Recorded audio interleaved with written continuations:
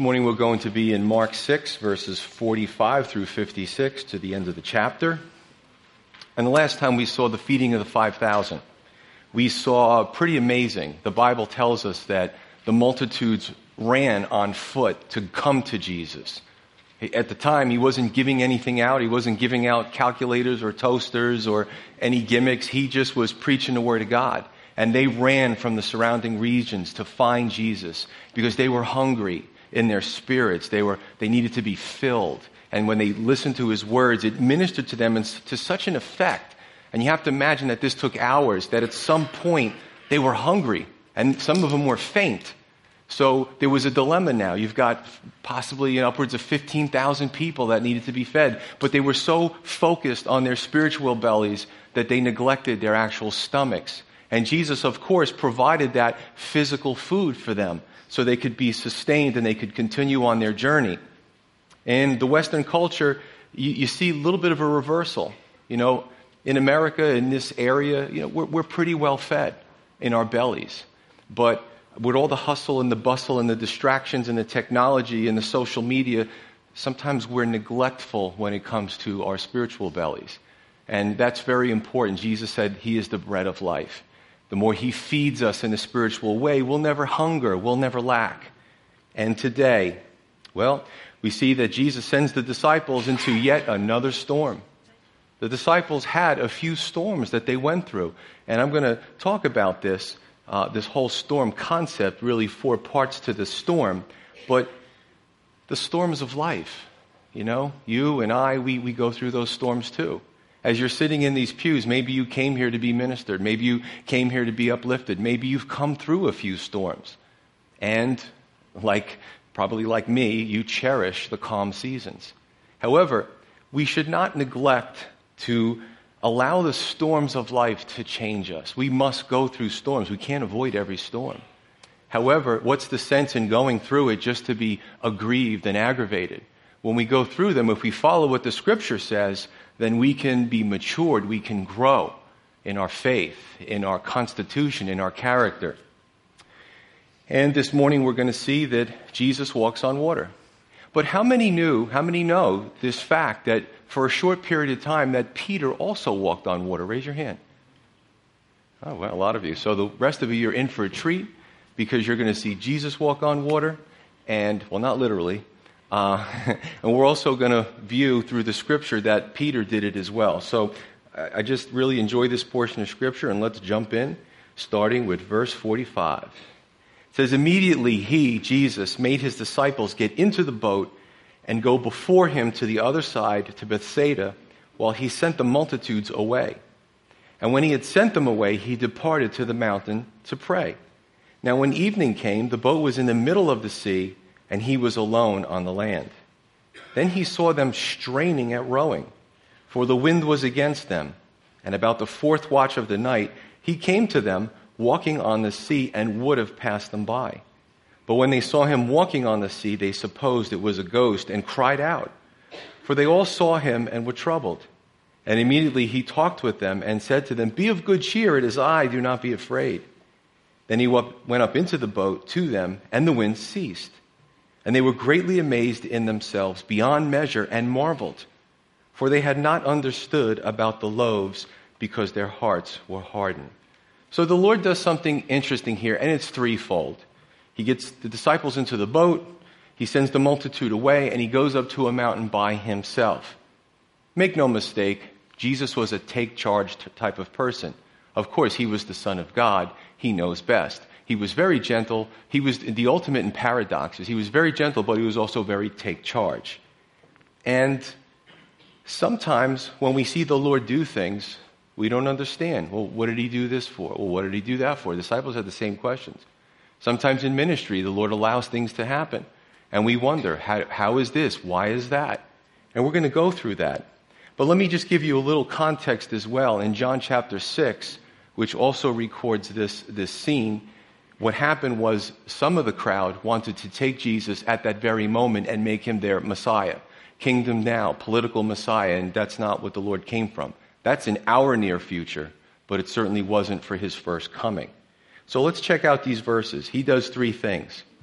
Number 1, he leads by example, in that every minister needs time to themselves to pray and to rest. Now, we as ministers, obviously not being the Son of God, certainly need these things. Now, I'm going to vacillate. I'm going to go back and forth between Jesus he was a minister. He ministered to people's needs. He ministered to spiritual needs. So he was the ultimate, the quintessential, the prototype of a minister. And he set the example. But I'm also going to go back to those of us maybe who are in ministry or who desire ministry. And the example that he set, where to follow. So the first thing is we need rest. If we go and we serve and we give out and we minister too much and we don't get that time of prayer and rest, first of all, we're not doing it in the power of the Holy Spirit. Second of all, it can lead to frustration, acting out in the flesh, handling situations improperly. The second thing that we see that Jesus does, and it's in no particular order, is that he gives the seekers, not the disciples, right? He had something for himself, quiet, rest, pray, had something for the disciples, but he also gave the seekers a chance to go on their own, to be dismissed, and maybe on their walk home to think about what they heard in terms of the teachings. Now, I try to follow the scripture as close as possible as I can, because I think, it says the ministry of the Lord's way. We're in the fourth part of this. And we want to do it the Lord's way, don't we? We don't want to do it our way. So, and I do that too. Like from the pulpit, I'll say what you heard today, especially if you're new, on the beach when you're just kind of chilling out and got the things over your eyes and you're catching some vitamin D rays there, that you think about what you heard today on the drive home. Maybe when you're alone, maybe if you're walking on the boardwalk or something. You think about what you heard and you try to put it into practice. The third thing that happened here was that Jesus sent his disciples, these are legal terms in New Jersey, knowingly, purposefully, right? He sent his disciples into the storm to be tested. And that's the first part we're going to cover of the storm, the actual sending them into the storm.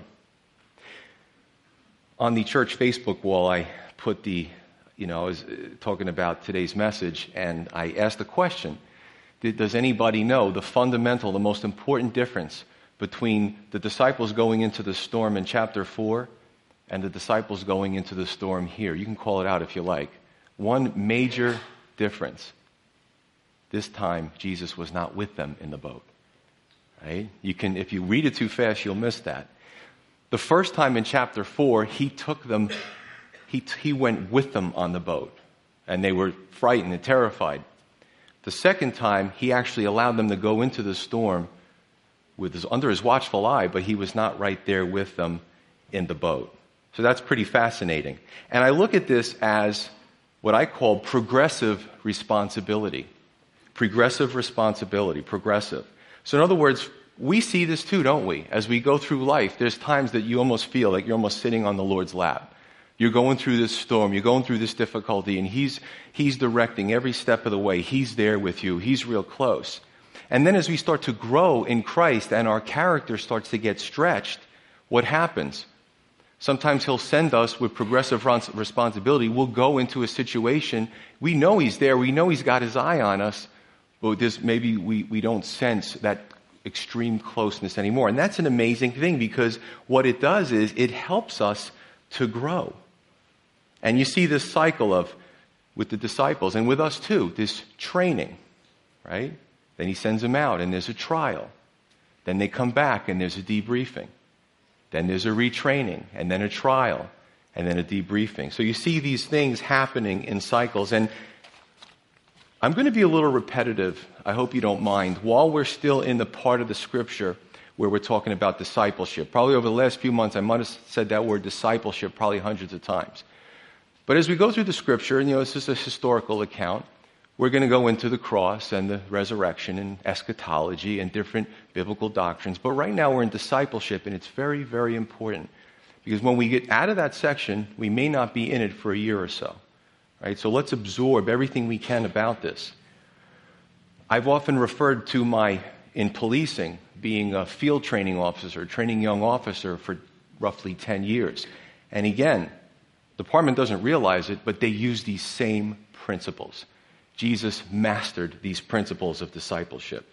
So I'm going to read to you a handout that I kind of came up with, and I have it out in the lobby if you want to grab it on your way out of service. But 3 short paragraphs, and it says what to expect from discipleship. First paragraph, discipleship is a concept that all of the world uses in some form or another, whether it is a secular trade apprenticeship program, continuing training to avoid brain drain in a large organization such as the military or law enforcement, or even continuation of training much needed volunteers in a nonprofit. So you see this variety. But for our application, it is very important to the health of the aggregate church. Without discipleship, the local churches eventually die, and the statistics on the American church back that up. Second paragraph. Jesus, being the Son of God, perfected the concept of discipleship with those that he chose, but according to John 6:66, many of the Lord's disciples, quote, went back and walked with him no more. Can you imagine that? They left the perfect discipler, Jesus Christ, after some hard teachings.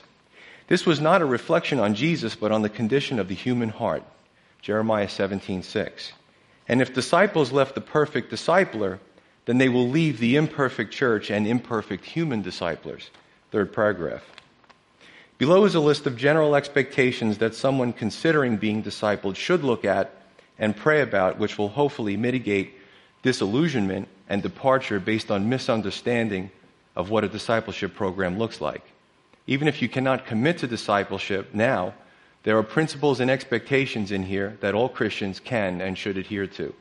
Much of this comes from how the Lord discipled his followers in Matthew 10, Luke 10, and Mark 6, but additional scripture references are provided as well. And if you pick it up, I'm not going to go through all 10 points, but you can check that out on your own. So discipleship is very important. Verse 47. It says, now when evening came, the boat was in the middle of the sea, and he, Jesus, was alone on the land. I suppose you could call this the second part, which is the proverbial calm before the storm. I've had a peer of mine, Pastor Tom Dickerson, come and preach a few times in this church. He's an awesome pastor. And he goes, Joe, I'm concerned when everything's going right in the church. He goes, I'm concerned when there's a lull. He goes, because if we're really doing it right, we will come under spiritual attack. So here's the calm before the storm, and you may experience that in your own life. You know, you sit back and everything's peaceful and there's calm, but maybe you understand that something's coming.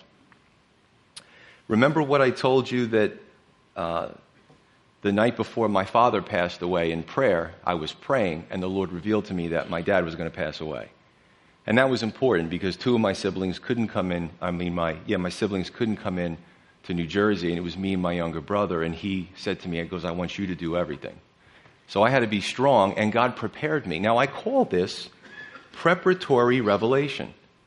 And that's something as a believer, when you're in tune with the Lord, when you're praying, and I've said this from the pulpit, that sometimes stop talking, and I have to follow this too, and just listen. See what the Lord is speaking to us. What is he putting in the forefront of our mind? What is he trying to say to us? So preparatory revelation. Now, I have to tell you that my dad's funeral and his wake, the gospel was preached, and a lot of people heard the truth about salvation. So that was a good thing. But, and I've said this before, in ministry, and this is very important you understand this, we are not special, we're just willing. God will provide this for you in your personal lives as well. He wants to speak with you. People say, Pastor, pray for me, and I will. But you know, you have just as much authority, you have just as much access to the throne as I do. The Bible is very clear about that. You know, God is not a respecter of persons. So keep that in mind. Verse 48. Then he, Jesus, saw them straining at rowing, for the wind was against them. And about the 4th watch of the night, he came to them, walking on the sea, and would have passed them by. So here's the third part, is the storm. Yet another storm for the disciples. And sometimes we look in our lives and we say, gee, another storm for me. And you could be here this morning and say, Pastor Joe, not just one. You know, June's been a rough month. I mean, I got hit with financial. I got hit with relational. I got hit with, medical. We pick one. Or E, all of the above. Check off that box. The storms of life. Let me tell you what the disciples didn't do, though, this time. They didn't give up. They didn't throw their oars in the water. They didn't throw their hands in the air. They didn't wave the white flag. And maybe it's the investigator in me, but I'm looking for these little details. It looks to me like they did better in this trial than over the last trial. Sometimes God delivers us from something, and sometimes God delivers us through something. And which one do we like better? The from, obviously. Lord, I'll pick choice number A. Thank you very much. However, reality is oftentimes it's B. It's often that he delivers us through something. I'm with you. I'm right here with you. Don't panic. I know it's painful. I know it hurts. I know you think nobody understands. I know you think I've forsaken you. And God is right there with you. He wants to deliver us through something. I know this is affecting some of you this morning. That's a good place to be. We want to go from it, but he wants us to go through it. Now, this is the fourth watch of the night, which is about 3 a.m. Think about this, too. When the disciples should have been sleeping, they were struggling for their lives. They were rowing like mad. And probably if they had a GPS in the boat, it would say, "You have not moved." You know what I'm saying? In life, we face these things as well. But do we allow them just to be a pain? See, we have to be careful because, brothers and sisters, trials can turn to bitterness. I've been there. It can turn to bitterness. And you start to catch yourself and say, I'm going in the wrong direction here. They're supposed to make us better, not bitter, as the expression goes. The storms of life have the ability to forge us into the spiritual man or woman that God wants us to be. I had a young man who has a desire to become a pastor ask me, "How did you get here?" I said, "I drove." He goes, "No, I didn't mean that. How did you get to be the senior pastor?" And I said, "Brother," he wanted to know what courses he could take, what schooling he should go to, and that's all cool. But I said, "Brother, where I am now probably has more to do with struggles than formal education." Think about that. Sometimes they go to their favorite seminaries, they go to get their schooling, they amass all these degrees like the world does. And hey, it's good to gain knowledge, but knowledge can puff up, right? Love edifies. And, there's some that go to seminary that aren't doing it by the Holy Spirit. They're relying heavily on their degrees and the letters after their names. But struggle deepens a person. And the struggle that you're going through this morning, let the message speak to you.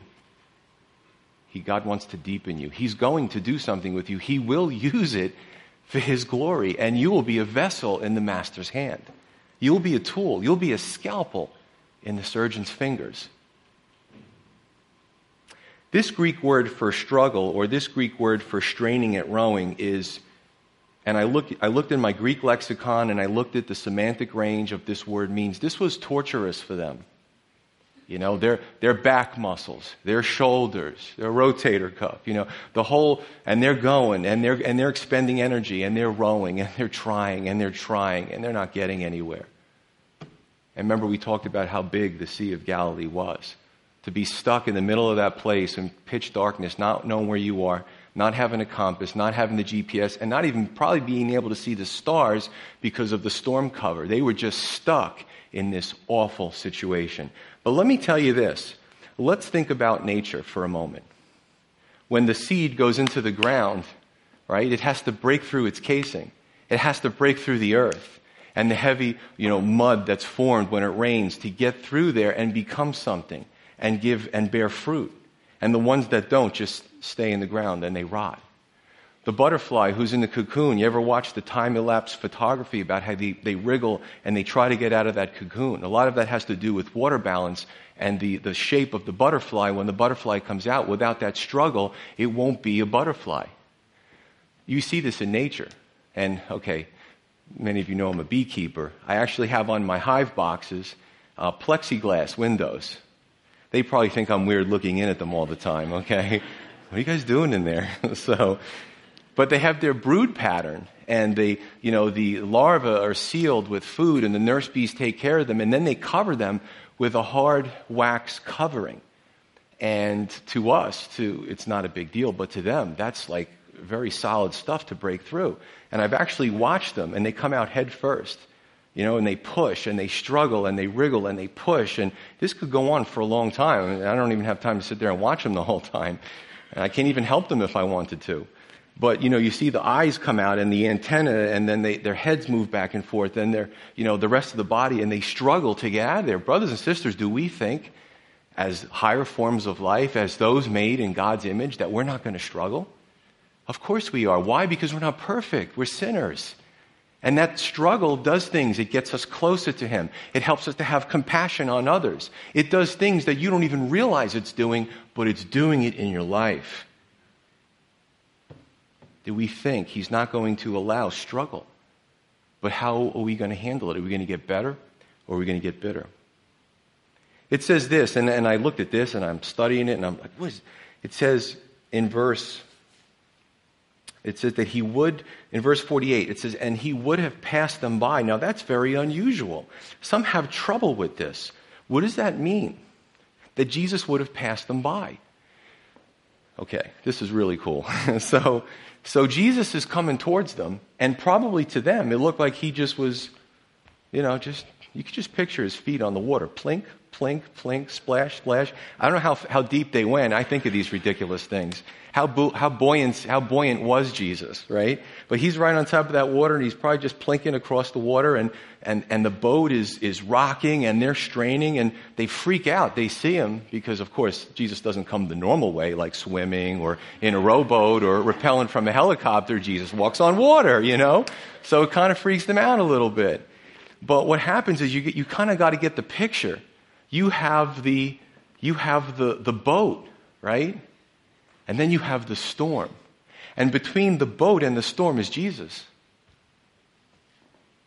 He might be walking parallel. He might be walking perpendicular. It really doesn't matter. But what they see is themselves, the storm, and between the two, here's Jesus Christ. As if to say, look at me, I'm just walking on the water. See this storm? I have control over all this, And I can help you with what you're going through in your life. And we have to see the contrast as well. As we go through our storms, make sure you have the proper framework. Make sure Jesus isn't really little, sinking in the background somewhere. Put your Jesus between you and the problem. And watch Him walk on the water back and forth as if He would walk right past you. Because He has everything under control. Amen? All right. Verse 49. It's better than coffee. But when they saw Him walking on the sea, they supposed it was a ghost, and they cried out. Again, Jesus freaks them out. They don't expect to see Him come that way. Maybe the disciples had some latent fears and superstitions that they completely haven't dealt with. And this is good for you and I, brothers and sisters, because they are the A-team. They're the A-list. But they made mistakes like we do. They had fears like we do. They had doubts like we do. They had a lack of faith at times like we do. And God is not always going to come to us the same way every time. And that's the problem with religion. That's what separates a relationship with God from a religion. When you go into religion, you say the same things, you do the same things. It's rote. You could almost do it in your sleep with your eyes closed. A relationship takes effort. It takes communication. It takes listening. It takes pouring your heart out. It takes trust. Jesus wasn't going to do it the same way each time. I love that. Every time He did a miracle, you try to hold Jesus down. One time He says a word. Another time He touches somebody. Another time He spits on the ground, makes mud and throws it in somebody's eye, and they're healed. We can never nail Him down to everything. He is God. Right? He is God. God does not always make things comfortable for us. And God, a lot of times, will purposely allow us to come out of our comfort zones. And when we serve God, sometimes the attitude is, okay, I'm going to serve, but it's got to be here and not here. It has to be these hours and not that hours. I have to feel good. If I have a tummy ache, I can't come in and serve. Just all these things. And God's like, come out of your comfort zones. Take a step of faith. Trust me. I'm here. Now, think about this as well. You had several of the disciples who were experienced fishermen. Do you think for a moment, if Jesus wasn't around, they would say, oh, look, there's a storm. That looks pretty bad. Hey, let's get the boat, push it into the water, and let's go fishing. Of course they wouldn't do that. They were experienced. They knew what they were doing. They wouldn't go out in something like that. You can't catch fish. You damage your equipment. You don't bring a catch in, and somebody could get hurt or lose their life. It's counterproductive. But the Lord asked them to go into the storm, so what did they do? They were obedient. Sometimes in Western culture, we have a problem with obedience, and it gets us in trouble when it comes to our walk with our living God. You know? But it's good for our maturity. Now, some of you may be stretched this morning. You may be so stretched that you feel like Gumby. You know, you're being pulled in all kinds of different directions. Take heart. Let the message sink down deep inside. Let it minister to you. Verse 50. For they all saw him and they were troubled, and immediately he talked with them and said, be of good cheer, it is I. Do not be afraid. Then he went up into the boat to them, and the wind ceased, and they were greatly amazed in themselves beyond measure and marveled. For they had not understood about the loaves because their heart was hardened. Something else happened here that Mark doesn't record. If you would turn with me to Matthew 14, a few verses. This is a parallel scripture. Matthew 14, starting with verse 28. And you can find this really inserted between verses 50 and 51 in Mark's Gospel. It says, and Peter answered him, Jesus, and said, Lord, if it is you, command me to come to you on the water. So he said, come. And when Peter had come down out of the boat, he walked on the water to go to Jesus. But when he saw that the wind was boisterous, he was afraid. And beginning to sink, he cried, saying, Lord, save me. And immediately Jesus stretched out his hand and caught him and said to him, O you of little faith, why did you doubt? And when they got into the boat, the wind ceased. Peter was not afraid to take a step of faith. Where are we this morning? Now, some have an argument about this. Why? Okay, Mark was young. The Apostle Peter had a heavy influence in Mark's gospel. Obviously, Peter walked with him. And some say that Peter had Mark leave this out because he was embarrassed, because he sunk. I disagree. You see, Peter sank, but at least he tried. And Peter might have been the only disciple to be able to say at the end of his life, you know, for a short period of time, I walked on water. Yeah, wow, that was something. I sank, but I gave it my best, you know. I took 4 or 5 steps, and wow, he might have been the only disciple that was able to say that. And I don't know about you, brothers and sisters, but I want to take that step of faith. And you know what? I've failed in my life so many times, but I've embraced failure as a great teacher. And once you embrace failure and you say to yourself, I know I'm going to fail. I'm going to fail in my marriage. I'm going to fail at work. I'm going to fail at a promotion. I'm going to fail at my relationships. I'm going to fail at being a Christian. It takes the fear out of it. It takes the bite out of the fear. It defangs fear when you accept and embrace the fact that you will fail. We can't look at this as just a story that was written 2 years ago. We have to look at it in a respect that we understand that can affect our lives every day in what we do. Nothing ventured, nothing gained. I want to be like Peter. Well, I kind of am, because I say dumb things and I put my foot in my mouth, ask my wife. So I'm getting real close to the way he was. But I also want to step out in faith. The last part of this in verse 51, going back to Mark, it says, then he went up into the boat to them, and the wind ceased. And they were greatly amazed in themselves beyond measure, and they marveled. The fourth part here, the last part, is the storm's aftermath. You know, you ever been caught in a storm and they're just really loud? You ever been outside when there's been a storm? It's just auditory overload. It's sensory overload. And sometimes I could just picture the disciples. Jesus gets in the boat, everything dies down. The decibels go down. All you hear is the ringing in your ears from all the noise that you just heard. You could just picture them with their hair dripping, totally soaking wet, just kind of looking at each other. This is a hair-dripping moment. This is the storm's aftermath. This is where the disciples come together and make conclusions about who the Lord is. The Bible says that they said, "Truly, you are the Son of God." And we put all the Gospels together.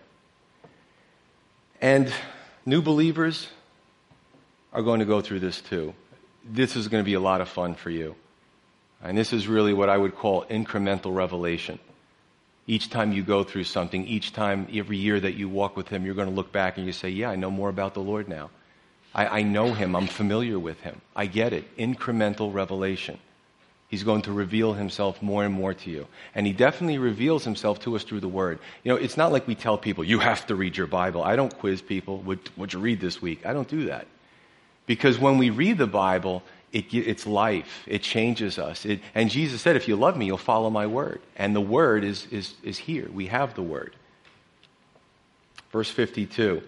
It says, for they had not understood about the loaves. We're going back to the loaves, remember last Sunday? Because their heart was hardened. In other words, they should have known. After what Jesus did with the loaves and the fish, it just happened a few hours ago. They should have known. The Lord's power is unlimited.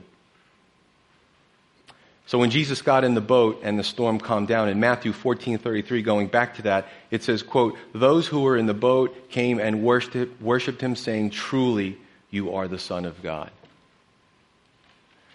What have you learned in the last few months about the Lord? What has He revealed Himself to you? In your quiet time in prayer, what has He been speaking to your heart? What is a theme that He keeps bringing up in your life? Cherish that. Test it with Scripture. Hold on to that.